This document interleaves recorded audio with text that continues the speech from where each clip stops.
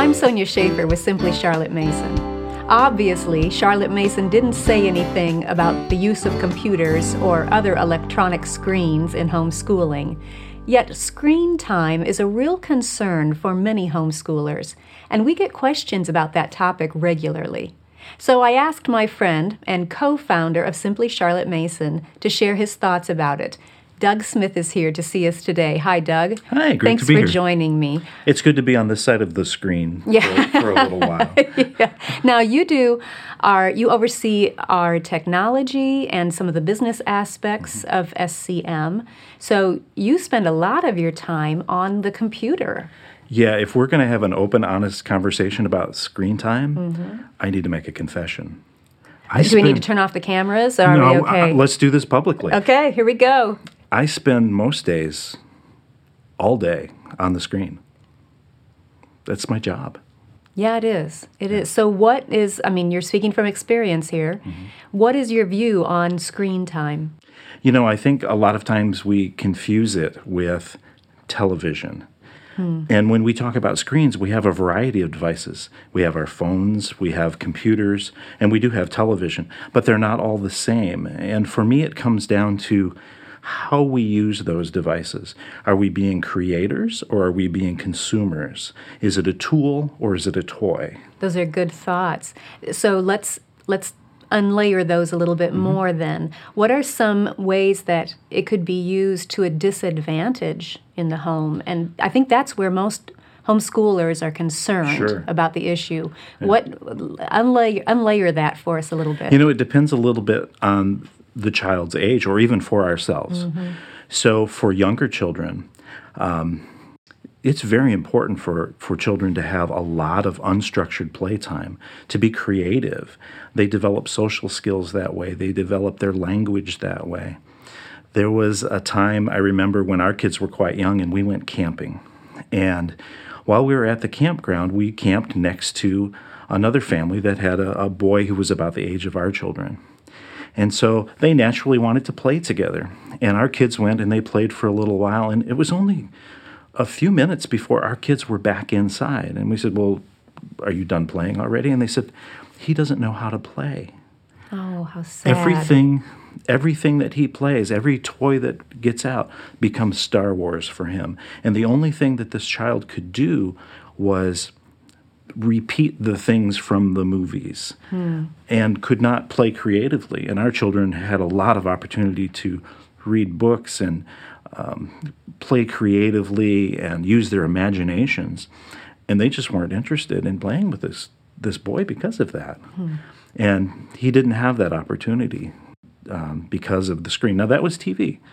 Now, we can also have some things with our other devices, with computers or phones or so on, that can take away, our social interaction. Yeah. It can put us into isolation. And we want to avoid that as well. You see that all the time. And I see it, kids walking down the sidewalk, just on their phones, not even looking at God's creation around them, not acknowledging people that they pass, or sitting in restaurants and the whole family is just doing this, nobody's talking. I saw a family one time walking through the airport, and one of the fairly young children had headphones on and was looking at the screen. And as the family in this busy airport was walking one direction, the child was off in the other, and they were, calling after him. He couldn't hear them. He had no awareness of that. That reminds me, the other night when we were out to dinner, I saw at the table across, there was a little girl sitting there with the headphones and the iPad, and everywhere her mother was in the other room getting the drinks to bring back to the table. And if you watched her, that child never blinked. Yeah. She just was staring, and then she would get up to go find her mother with that iPad the whole way, just staring like she was a zombie. It was just kind of a little startling. Yeah. And so that's definitely what we don't want. Sure. And while we're on that topic of restaurants and such, I'm going to step on some toes here probably a little bit, but one of the things that happens that I see commonly is a child will fuss in a public place, and so to keep the child quiet, a parent will often hand them their phone to let them play some games or something like that. I see that too, yeah. And if you step back and think about what that's doing, what you're telling the child is, if you threaten to throw a fit in a public place, I'm going to give you entertainment. I'm going to reward you for that behavior that I don't want you to do. Rather than doing the hard work of training that child and working with that child, interacting personally to help them. Wow. Any other disadvantages you want to talk about before we move on to the happy place? No, let's move on to some happy things. Let's do. So what are some ways that we can use screens and computers and technology well in our home schools and in our homes? Sure. You know, kids today are learning skills that hopefully they're going to use in careers, in life. And they're going to be competing against other people who have grown up with computers, digital natives, if you will. And so having foundational skills, I mean, think about all the jobs that are out there. What doesn't get touched by computers now? Not too many. Almost nothing. Yeah. Even if it's just for some record keeping or collaboration with other people. Even car mechanics are having to do a lot of computer work and stuff. You know, so even if you think about the trades, they still are having computers involved now. So those basic skills, I believe, are very important to be able to use a computer, to learn how to type, to be comfortable with some of the common apps that are used in business and in life. Those are very important. I use the computer a lot. I mean, for work, of course, but also in my personal life. I'm using it, well, of course, to do a lot of shopping. It saves me time. I order my groceries online. Sure. And so I can see how it would save a homeschool mom or any mom or dad a lot of time to have those skills in place. And I assume it's just going to grow exponentially in the future, all the things done online. Yes. And then there are specific skills. There are things that our children can develop, and it's great for a Charlotte Mason-style afternoons free where they can dive into something that they have a lot of interest in.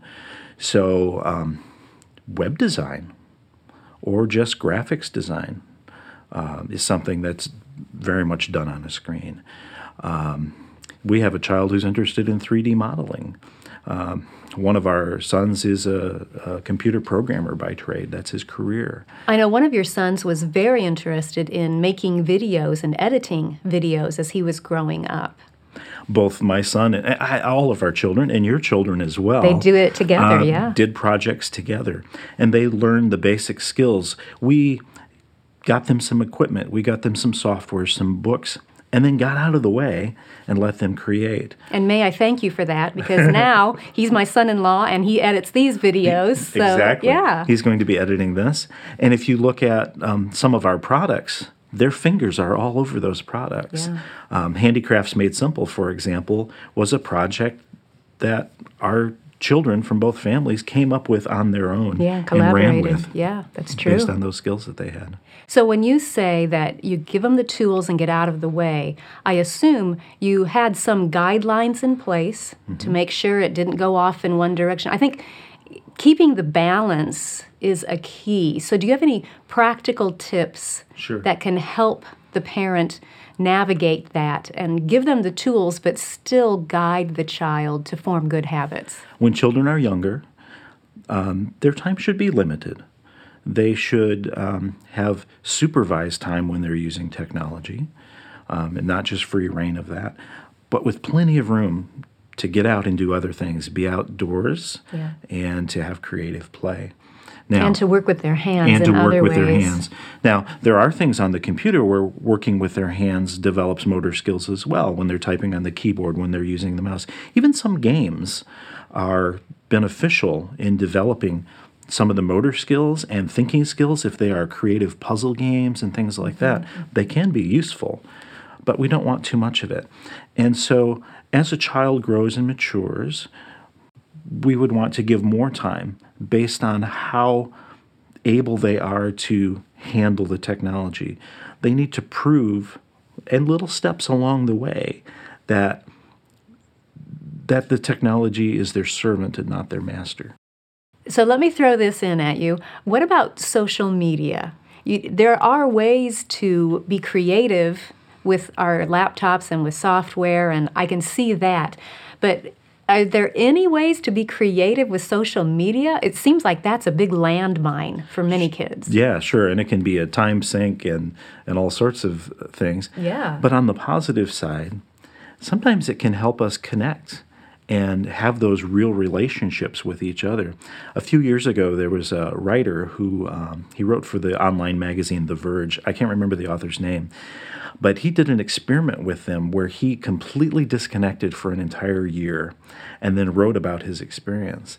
And what it came down to is he found that he had fewer real relationships with people that he cared about because he was unplugged, and a lot of the organization of how we're going to get together was happening online, and he was missing out on that. So it wasn't so much that he couldn't connect with people through letters and phone calls. It was that they were all on the social media, and he was not. Yes. So they kept missing each other. Right. And he went into this thinking that if I don't have that, I'm going to eliminate some of these bad habits. And what he found was he developed new bad habits that weren't online. Oh, that makes total sense now that you say it. Yeah. Of course.